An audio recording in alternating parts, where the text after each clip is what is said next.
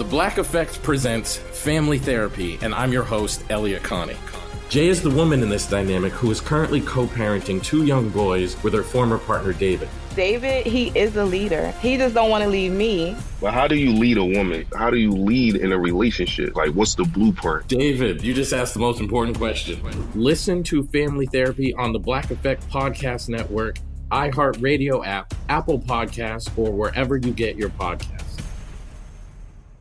The Therapy for Black Girls podcast is your space to explore mental health, personal development, and all of the small decisions we can make to become the best possible versions of ourselves. I'm your host, Dr. Joy Harden Bradford, a licensed psychologist in Atlanta, Georgia, and I can't wait for you to join the conversation every Wednesday.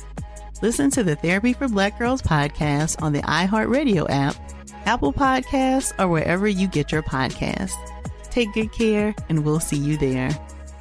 Bring a little optimism into your life with The Bright Side, a new kind of daily podcast from Hello Sunshine, hosted by me, Danielle Robay. And me, Simone Boyce. Every weekday, we're bringing you conversations about culture, the latest trends, inspiration, and so much more. I am so excited about this podcast, The Bright Side. You guys are giving people a chance to shine a light on their lives, shine a light on a little advice that they want to share. Listen to The Bright Side on America's #1 podcast network, iHeart. Open your free iHeart app and search The Bright Side. Hello and welcome back to Movie Mike's Movie Podcast, your go-to source for all things movies, and I am your host, Movie Mike, aka Mike Distro. Very special episode for you today. I'm joined by Matthew Lunn. He is a former Pixar story artist and animator. He's the story guy behind Pixar movies like Toy Story, Monsters, Inc., Finding Nemo, Up, Cars, Monsters University, Ratatouille, so many more movies, and we're going to break down all the emotional moments from these Pixar movies because that's what Pixar movies do. They make you feel and they make you cry. If you love Pixar, you'll really enjoy this conversation. We'll get into a movie review later with my wife, Kelsey, of The Kissing Booth 3. Appreciate you listening to the podcast every single week, being subscribed. Without any further ado, let's get started. In a world where everyone and their mother has a podcast, one man stands to infiltrate the ears of listeners like never before in a movie podcast. A man with so much movie knowledge, he's basically like a walking IMDb with glasses. From the Nashville Podcast Network, this is Movie Mike's Movie Podcast. I'm joined now by Matthew Lunn. He is a former Pixar story artist and animator. He's the guy behind movies like the Toy Story films, Monsters, Inc., wearing his Monsters, Inc. hat right now, actually. Finding Nemo, Up. All these movies that just make us feel all of these emotions. And that was kind of your job, right? Oh, yeah. Still is, but yes, it was for over 10 films at Pixar. 10 films? That's a lot of movies. Yeah. So what I wanted to do is I put together a list of the 5 times you've really made me feel things in the Pixar movies you've worked through, and just kind of go through some of these of the stories behind how these moments came to be, and just what's kind of the process of making people feel these emotions for these animated characters. Absolutely. This sounds fun to me. All right. So let's start first at the very beginning, the first Pixar movie, Toy Story.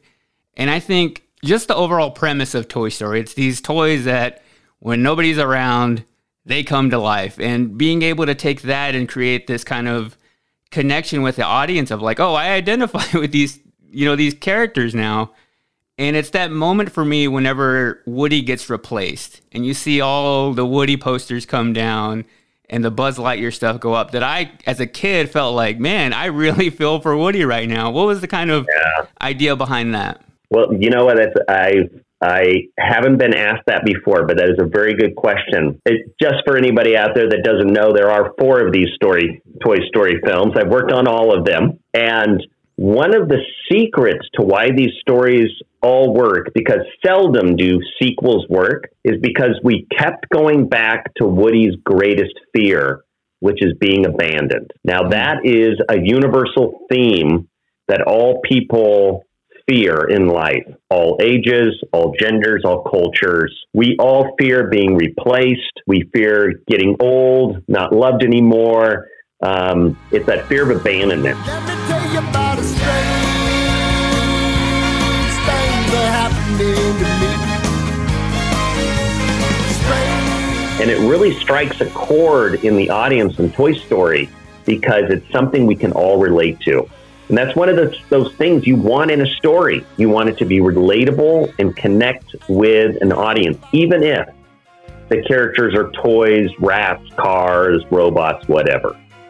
So that is the reason why that made such an impact on audiences, was because of Woody's fear of being abandoned. And how did the idea of Woody become okay, we're going to kind of base it around Woody? Why was it a cowboy? Why was he going to be the leader? Well, that's another great question. At first he was going to be a ventriloquist doll. One of those puppets that you put your hand in, you kind of operate the mouth, and they look creepy, like the Goosebumps kind of, character TV show, which first off is really creepy. People make a decision within the first couple of seconds whether they like a character. And if your main character is a ventriloquist doll, that's bad.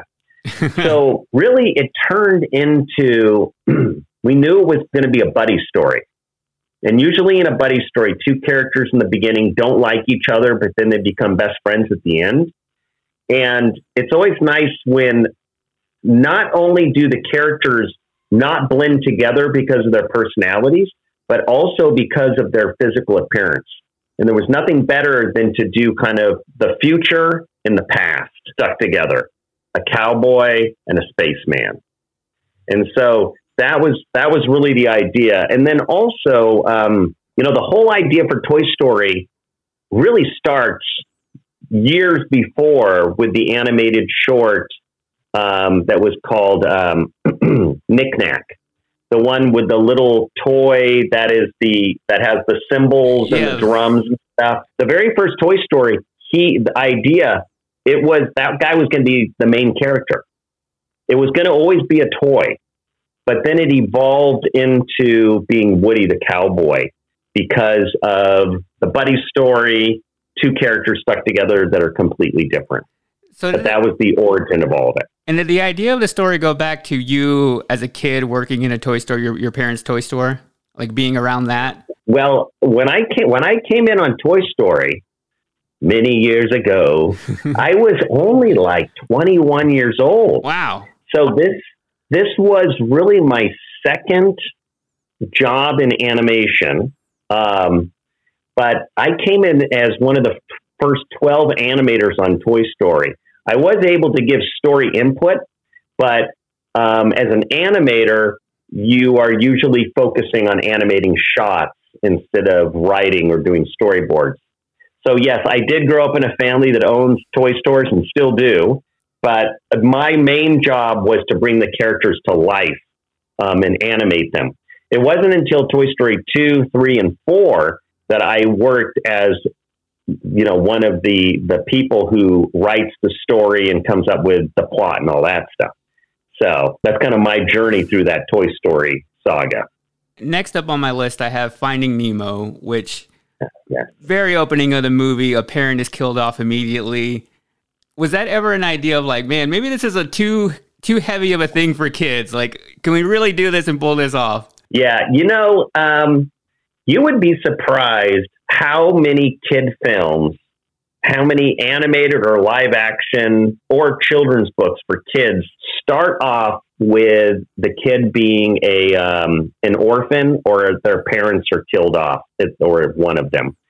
It's a surefire way to get the audience to have empathy for the main character, because if a character's an orphan or their parent just died, you are immediately like, oh my gosh, I totally care for this kid. So when you watch so many of the Pixar films, and even if you go through all those Roald Dahl stories, like James and the Giant Peach and, Charlie and the Chocolate Factory, Roald Dahl, he always had, parents dead or dying in the beginning to be able to get the audience to root for the main character. And then when you look at Toy Story or a lot of the other Pixar films, there is it's pretty consistent that there's only one parent or both parents are disposed of. The lack of parents that kind of shine sometimes. All right, I'm into this now. I got to tell you, one of the reasons why we also do that, and it's not just Pixar. You look at Frozen; they wiped out the parents before, right?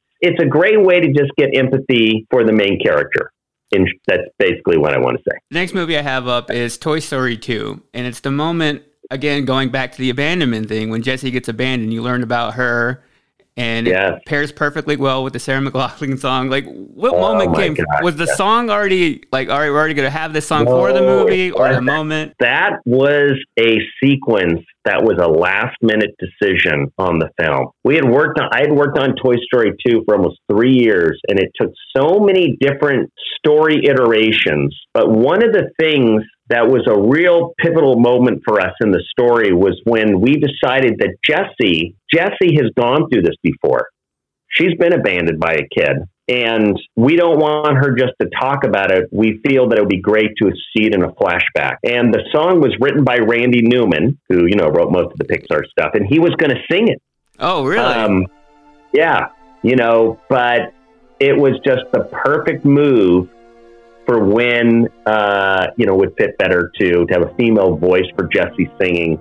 But man, that is a tearjerker, even for me who worked on that. It gets me too. When somebody loved me, everything was beautiful. Every hour we spent together lives within my heart. One of my favorite parts of that movie is whenever they're having to cross the street and they take the traffic cones and hide underneath them. Is that just a thing of like, all right, what's the most entertaining way they could get across the street? Like, is there different pitches for that? Well, that was my idea. Okay. And so my assignment from the director was essentially, we need to get these toys across the street somehow to Al's Toy Barn. How are we going to do it? And I sat down and I kind of drew up ideas. And then I finally said, you know what? I need to just go to a freeway. I need to pull my car to the side of the street of a cars driving by me. And I just need to look around at what is around me and say, if I was a toy, what would I use? And just by chance that day, there was like a Men at Work kind of orange sign and orange pylon cones and stuff. And I was like, I would totally hide under that orange cone and I'd sneak across. And then if a car got close to me, maybe they would just weave around me. And so on Twitter just recently, I put the first drawing I had done that I showed the director that made him go, okay, we're doing that. So that was how that idea came about. So when you see something like that, do you immediately start making a sketch, or do you just make a note of it? Or how does that come together? I remember I did bring my sketchbook in the car, and I went right back into the car and I did that sketch, and that was the one that kind of created what that whole scene was going to be about. I know that Toy Story 2 was almost deleted, right? It was. How did that affect your job? Like when you heard about that, like what went on in your world? Well, this was the first film. Toy Story 2 was the first film that I got moved into a story artist role. So this was my first time working as doing writing and storyboarding.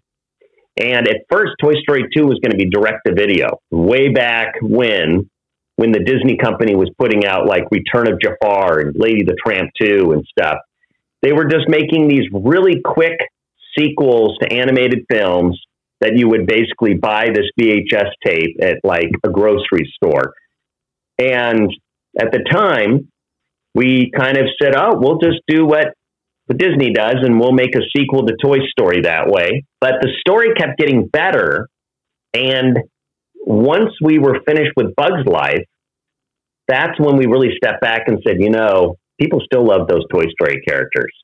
We cannot just be putting out something that's just going to be sold in the grocery store. This has got to be good. So then they put more money into it, gave us another year, and then we ended up really expanding that world and that story. And I'm so happy we did, because if we wouldn't have made it, I may have been out of a job. But also would have sucked because, people love those Toy Story characters and that world. I'm Elliot Connie, and this is Family Therapy. My best hopes I guess, identify the life that I want and work towards it. I never seen a man take care of my mother the way she needed to be taken care of. I get the impression that you don't feel like you've done everything right as a father. Is that true? That's true, and I'm not offended by that. Thank you for going through those things, and thank you for overcoming them. Thank God for deliverance.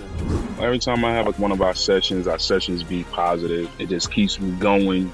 I feel like my focus is redirected in a different aspect of my life now. So, how'd we do today? We did good. The Black Effect presents Family Therapy. Listen now on the Black Effect Podcast Network, iHeartRadio app, Apple Podcasts, or wherever you get your podcasts. Bring a little optimism into your life with The Bright Side, a new kind of daily podcast from Hello Sunshine, hosted by me, Danielle Robay. And me, Simone Boyce. Every weekday, we're bringing you conversations about culture, the latest trends, inspiration, and so much more. Thank you for taking the light, and you're going to shine it all over the world, and it makes me really happy. I never imagined that I would get the chance to carry this honor and help be a part of this legacy. Listen to The Bright Side on America's #1 podcast network, iHeart. Open your free iHeart app and search The Bright Side. I never thought I'd take my 3 young kids to Sicily to solve a century-old mystery. But that's what I'm doing in my new podcast, The Sicilian Inheritance. Join us as we travel thousands of miles on the beautiful and crazy island of Sicily, as I trace my roots back through a mystery for the ages and untangle clues within my family's origin story, which has morphed like a game of telephone through the generations. Was our family matriarch killed in a land deal gone wrong? Or was it by the Sicilian mafia? A lover's quarrel? Or was she, as my father believed, a witch? Listen to The Sicilian Inheritance on the iHeartRadio app, Apple Podcasts, or wherever you get your podcasts.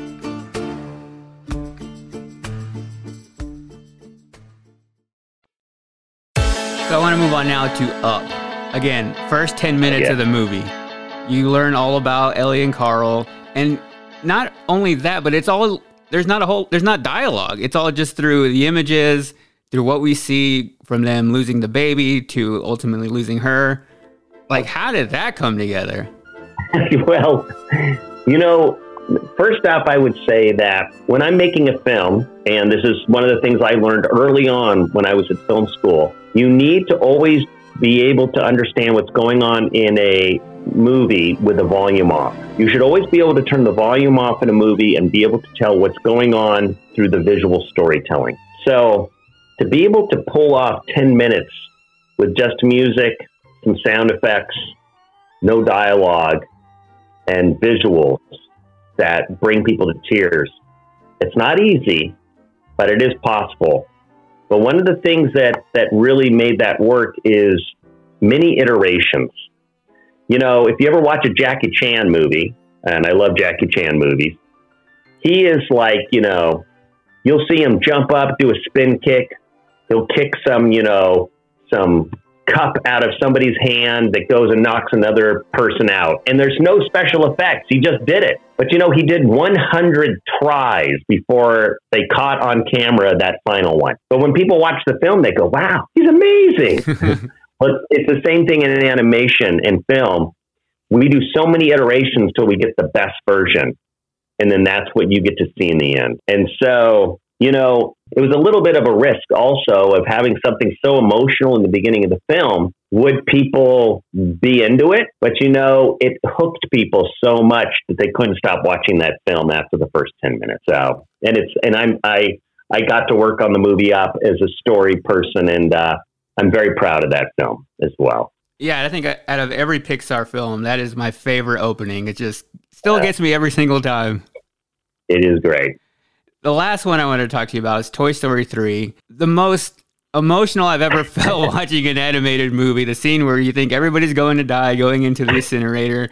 Yeah. Like, how do you get to that level of like, okay, we're going for it here? I know. Well, you know, I think even in the very beginning when we started pitching around this idea, we knew that there needed to be this, they're going to be so close to death moment. But when I got the assignment from the director of what that was going to look like, before we do the storyboards, we do things called beat boards, which is kind of like, what are those key images going to be? Now, I had never been to a garbage dump or a incinerator, and I saw a few images online, but there's not a lot of photos of what the inside of a garbage dump looks like. So I had to make a lot of this stuff up. And, you know, I did these key images. I put them up on Instagram and Twitter just recently.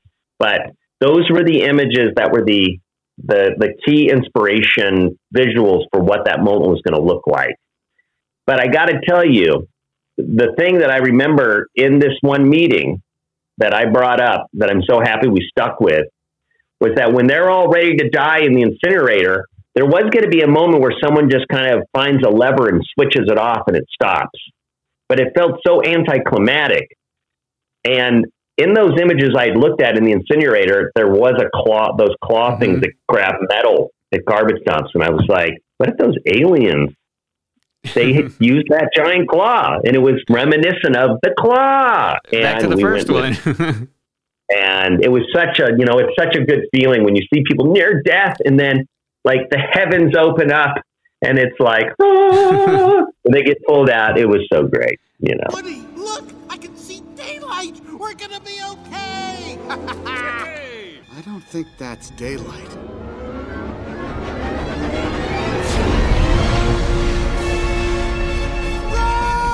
So when you're working on a scene like that and you're spending hours, days, like, how do you know that it's still an emotional moment? You've just been looking at it for so long. You're like, is this even still good anymore? That is a very good question. What I have learned to do is that whenever I'm seeing current edits or current iterations of a sequence or the film as a whole, I always take notes. So like today, Fridays is the day that I see the most current pass of edit of the short film I'm directing right now. And I take notes every Friday so I can look back at them and always remind myself, like, did I think that was a funny joke? Did I think that was a sad moment? Because, you know, you end up after a while forgetting that is a great sad moment, and then you change it. So you need to really think about that moment, just like you're having a filmmaking diary, and write it down. So you don't trick yourself into thinking it's not funny or emotional anymore, and you remove it. A lot of people fall into that mistake. So yeah, that's my kind of method of not losing it. So you're working on a short film now. When can we expect to see that? That's going to come out October 31st.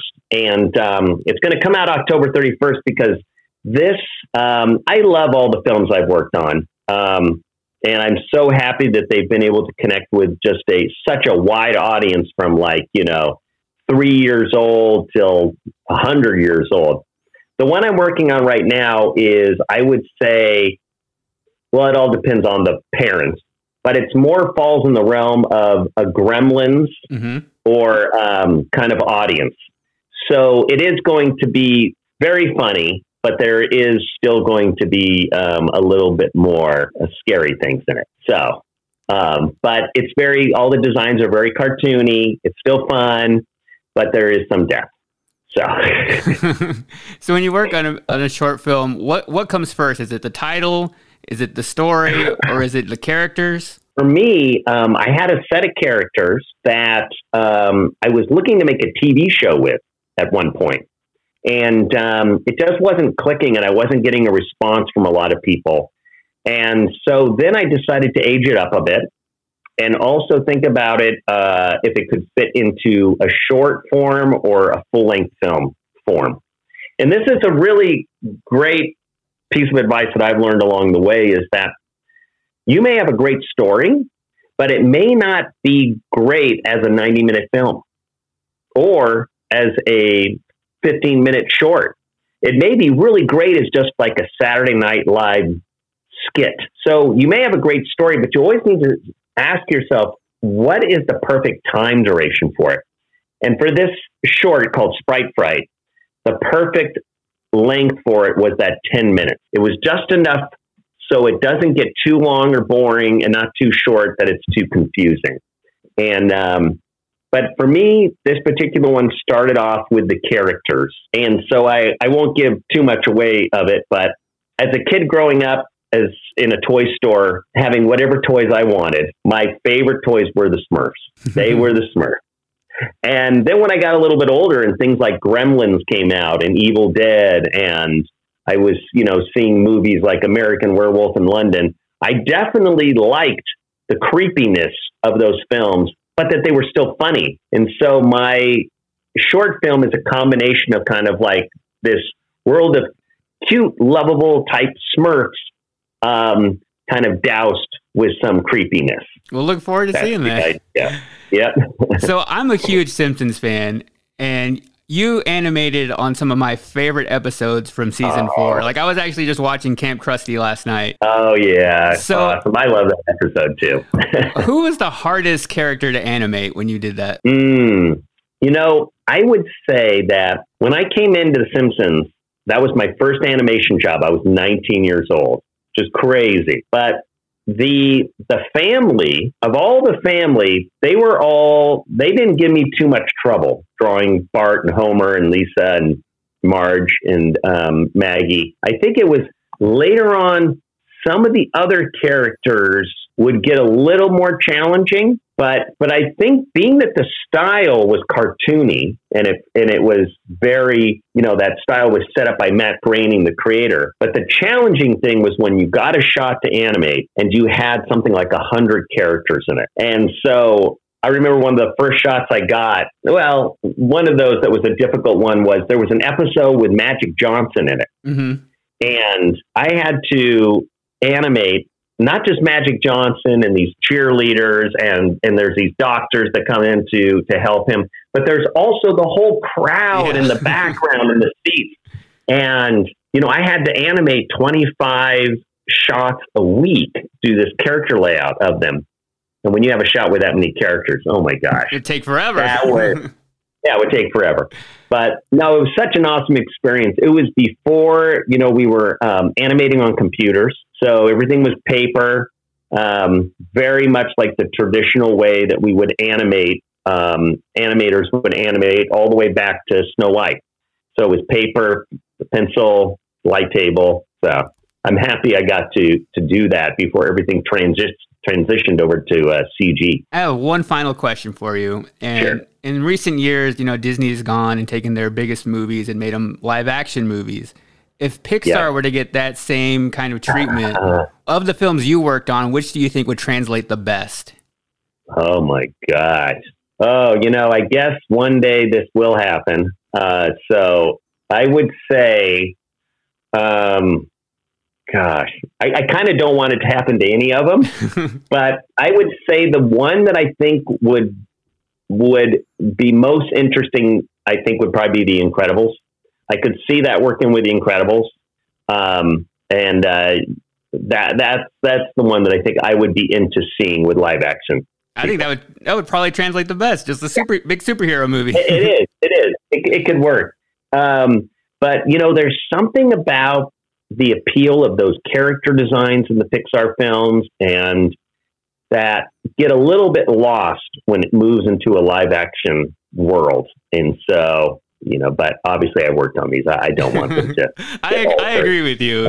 It's the art of the animation. Incredibles would be my choice. Well, Matthew, appreciate the time. Everybody listening, if you want to go follow him on Twitter, he's a great follow at Matthew Luhn. That's Luhn. Really appreciate the time. I felt like I learned so much, and it was just great to learn how these movies were made. Hey, well, thanks for loving these films, and thanks for everybody else out there for loving those films that I've worked on. Thanks. Appreciate it. Have a good day. Okay. All bye. Right. Thank you. I'm Elliot Connie, and this is Family Therapy. My best hopes, I guess, identify the life that I want and work towards it. I never seen a man take care of my mother the way she needed to be taken care of. I get the impression that you don't feel like you've done everything right as a father. Is that true? That's true, and I'm not offended by that. Thank you for going through those things, and thank you for overcoming them. Wow. Thank God for deliverance. Every time I have one of our sessions be positive. It just keeps me going. I feel like my focus is redirected in a different aspect of my life now. So, how'd we do today? We did good. The Black Effect presents Family Therapy. Listen now on the Black Effect Podcast Network, iHeartRadio app, Apple Podcasts, or wherever you get your podcasts. Bring a little optimism into your life with The Bright Side, a new kind of daily podcast from Hello Sunshine, hosted by me, Danielle Robay. And me, Simone Boyce. Every weekday, we're bringing you conversations about culture, the latest trends, inspiration, and so much more. Thank you for taking the light, and you're going to shine it all over the world, and it makes me really happy. I never imagined that I would get the chance to carry this honor and help be a part of this legacy. Listen to The Bright Side on America's #1 podcast network, iHeart. Open your free iHeart app and search The Bright Side. I never thought I'd take my 3 young kids to Sicily to solve a century-old mystery. But that's what I'm doing in my new podcast, The Sicilian Inheritance. Join us as we travel thousands of miles on the beautiful and crazy island of Sicily, as I trace my roots back through a mystery for the ages and untangle clues within my family's origin story, which has morphed like a game of telephone through the generations. Was our family matriarch killed in a land deal gone wrong? Or was it by the Sicilian mafia? A lover's quarrel? Or was she, as my father believed, a witch? Listen to The Sicilian Inheritance on the iHeartRadio app, Apple Podcasts, or wherever you get your podcasts.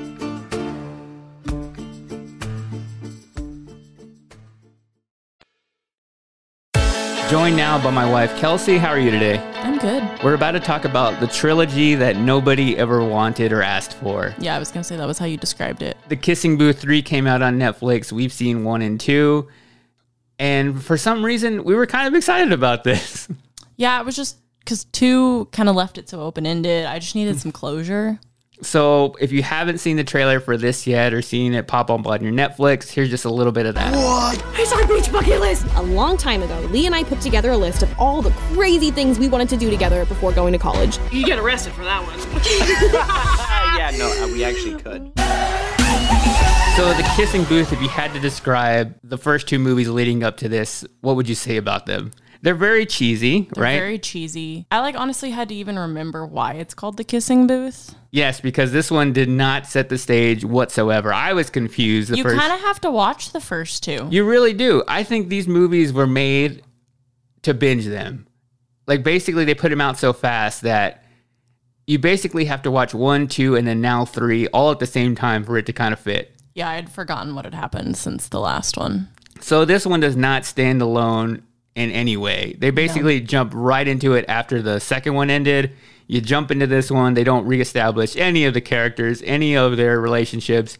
You're just like, here's this next movie. Here we go. And it's just as cheesy. Would you say in any way better? No, in fact, I don't. So do you think they get worse from 1 to 2 to 3? Yeah, this one was, I know we talked about it on last week's episode talking about movie lengths. This one was right under 2 hours, and it needed to be way shorter. We've established a rule. We're trying to be really good about putting our phones in the other room when we watch a movie, because I'm worse at it. But I'll just start aimlessly scrolling, and I don't know why. But this one, I was like, I gotta go get my phone. I can't make it through this if I'm not half watching it. It was too long. So what do you think a movie in this genre that people like? Because they do really well. They made 3 of them, and people like these movies.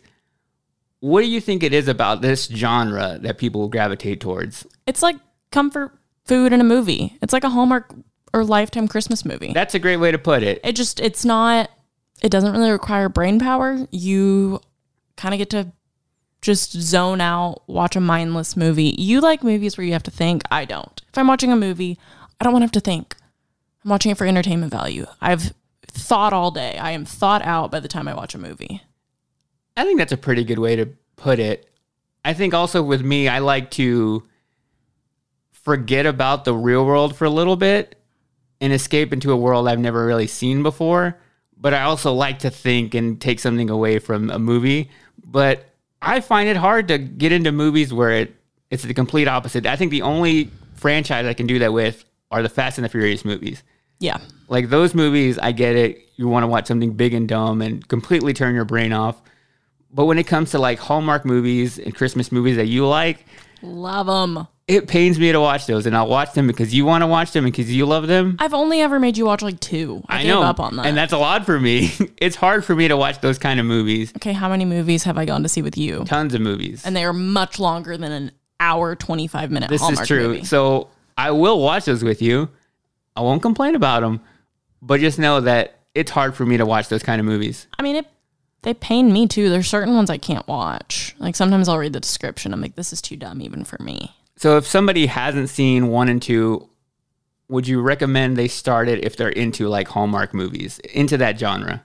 If you have nothing else to do with your life, it's like a rainy Saturday and you just want to spend like 6 hours on the couch with some takeout, sure. Do I suggest you run over to Netflix and hit play right at this moment? Absolutely not. If you had to rank The Kissing Booth 3, what would you give it? 2.5 out of 5 motorcycles. 2.5? I would give it 1.5 out of 5 summer bucket lists. Also, just the acting's not great. It is not great whatsoever. It's almost soap opera-like acting. Yeah. Teen drama-ish, all put together. So very cheesy, very... And I feel like this it's not a spoiler, because if you've watched 1 and 2, but just, well, I won't say which character, but one of the male characters is just super problematic, and that he's so dramatic. He's not mature enough to be in a relationship. Every time they have an argument, he's like, okay, we're done. The movie is very unrealistic and an example of ways not to handle situations, and overall doesn't promote very great values. Can you imagine like if we were done every time we like had a small argument? Yeah, it's very dramatic. It would be insane to do. Like, I don't think we would have lasted more than like a month. And it's also weird that this is in more so geared towards a younger audience, but yet the things they do in one way or another are illegal. They're always drinking. They're always drinking. They are always underage drinking. Somehow they are served everywhere they go. There are no IDs. And they don't look 21. And for reference, they just graduated high school in this movie, about to go to college. But yet, every party, there's tons of booze. They go to bars. They do all these things. Yeah, and it's not just like going out to dinner with their parents and like their parents giving them a glass of wine. It's like they go to a bar and the bartender's like, what do you want? And I'm just like, okay. In what world is this movie existing? Meanwhile, I'm 27 and get carded on the regular everywhere we go here. Yeah. But yeah, I would say don't watch them. Just don't. No.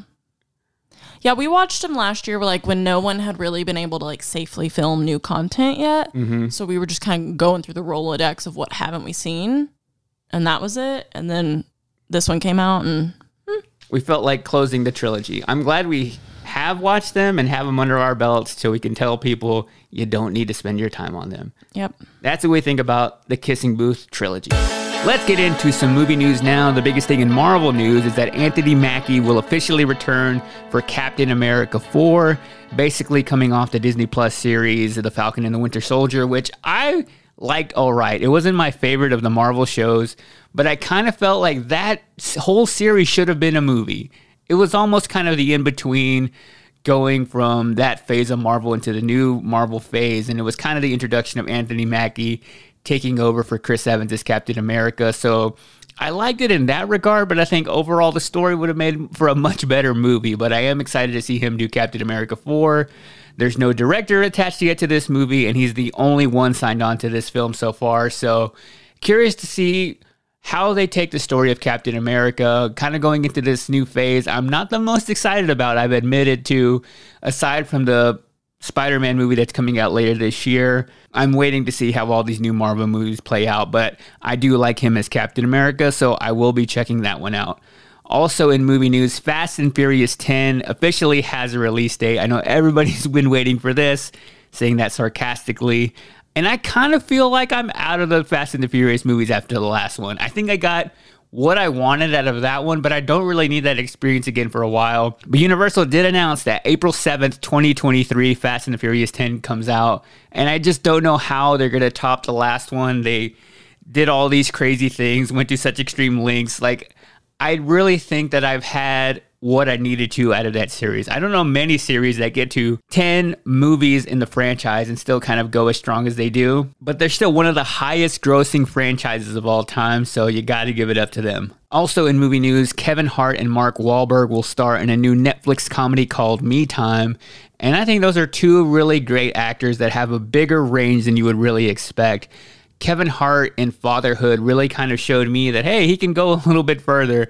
And I know he's not exactly on the same level as Mark Wahlberg of how long he's been acting, but Mark Wahlberg also has that tendency to also dabble into comedic stuff. So they're almost opposites in a way. Mark Wahlberg's known for a little bit more of the action, serious roles. But when he does comedy, I really like Mark Wahlberg in that space. So I think them together will be an interesting pairing. The movie is about Kevin Hart's character, who is a stay-at-home dad, and he reconnects with his former best friend, played by Mark Wahlberg, for a wild weekend. So that sounds fun to me. And finally, in movie news, Scarlett Johansson has joined the cast of this new Wes Anderson movie that has what I've seen so far as the most stacked A-list cast in a very long time. Already signed on to the movie is Adrian Brody, Jason Schwartzman, Bill Murray, Margot Robbie, and Tom Hanks. So far, there's no word on the title. And I do like a good Wes Anderson movie. I'm more so into his aesthetic than I am the overall entertainment value. I love the look of a Wes Anderson movie, and he has a very distinct style. I don't think he's one of my favorite directors, but when you take all of these actors and put them into a Wes Anderson movie, I'm not usually rushing to see or have to see these Wes Anderson movies when they do come out, but I think this one is going to be at the top of my list. That cast sounds amazing to me. So that'll do it for movie news, but every single episode I give a listener shout out to one of you guys listening who sends me a tweet, a DM, or an email, moviemiked@gmail.com. And for this week, I'm going over to my Twitter. And this one came to me from @Bulldog12011, and his name is Jamie. And Jamie writes, "Love the pod. I am a trucker and listen to your podcast and The Big Show," referring to the Bobby Bones Show. And he asks, "Have you ever watched Blood In and Blood Out? It's one of my favorite movies." And I have. I actually watched that movie as a kid, and it's probably a movie you shouldn't watch as a kid, but all my cousins were super into that movie, so I was exposed to that at a very early age. And shout out to Jamie for being a trucker. My dad is also a truck driver, has been driving a big rig for over 25, maybe almost 30 years now. So I know how that life is, and I feel like it's a very underappreciated profession. I remember as a kid going on trips with my dad. He was always listening to the radio. It was long before podcasts. It's very isolating at times, so I appreciate you listening to the podcast. Hopefully I can keep you company for just a small portion of your haul. So thanks, Jamie. And thanks to you for listening. Thanks for being subscribed. Hope you guys enjoyed this episode. Let me know what you thought about it. Hopefully you learned something you didn't know about Pixar movies. And if you have a friend who you think would be into that interview, into Pixar movies, tag them in your Instagram story and tag me too. Just take a screenshot of your iHeartRadio app on Apple Podcasts or Spotify, wherever you're listening, or just take a picture of the radio in your car and tag me in that. I'll repost some people. Telling a friend really helps this podcast grow too, so would appreciate that. And until next time, later. The Black Effect presents Family Therapy, and I'm your host, Elliot Connie. Jay is the woman in this dynamic who is currently co-parenting 2 young boys with her former partner, David. David, he is a leader. He just don't want to leave me. But how do you lead a woman? How do you lead in a relationship? What's the blueprint? David, you just asked the most important question. Listen to Family Therapy on the Black Effect Podcast Network, iHeartRadio app, Apple Podcasts, or wherever you get your podcasts. The Therapy for Black Girls podcast is your space to explore mental health, personal development, and all of the small decisions we can make to become the best possible versions of ourselves. I'm your host, Dr. Joy Harden Bradford, a licensed psychologist in Atlanta, Georgia, and I can't wait for you to join the conversation every Wednesday. Listen to the Therapy for Black Girls podcast on the iHeartRadio app, Apple Podcasts, or wherever you get your podcasts. Take good care, and we'll see you there. Bring a little optimism into your life with The Bright Side, a new kind of daily podcast from Hello Sunshine, hosted by me, Danielle Robay. And me, Simone Boyce. Every weekday, we're bringing you conversations about culture, the latest trends, inspiration, and so much more. I am so excited about this podcast, The Bright Side. You guys are giving people a chance to shine a light on their lives, shine a light on a little advice that they want to share. Listen to The Bright Side on America's #1 podcast network, iHeart. Open your free iHeart app and search The Bright Side.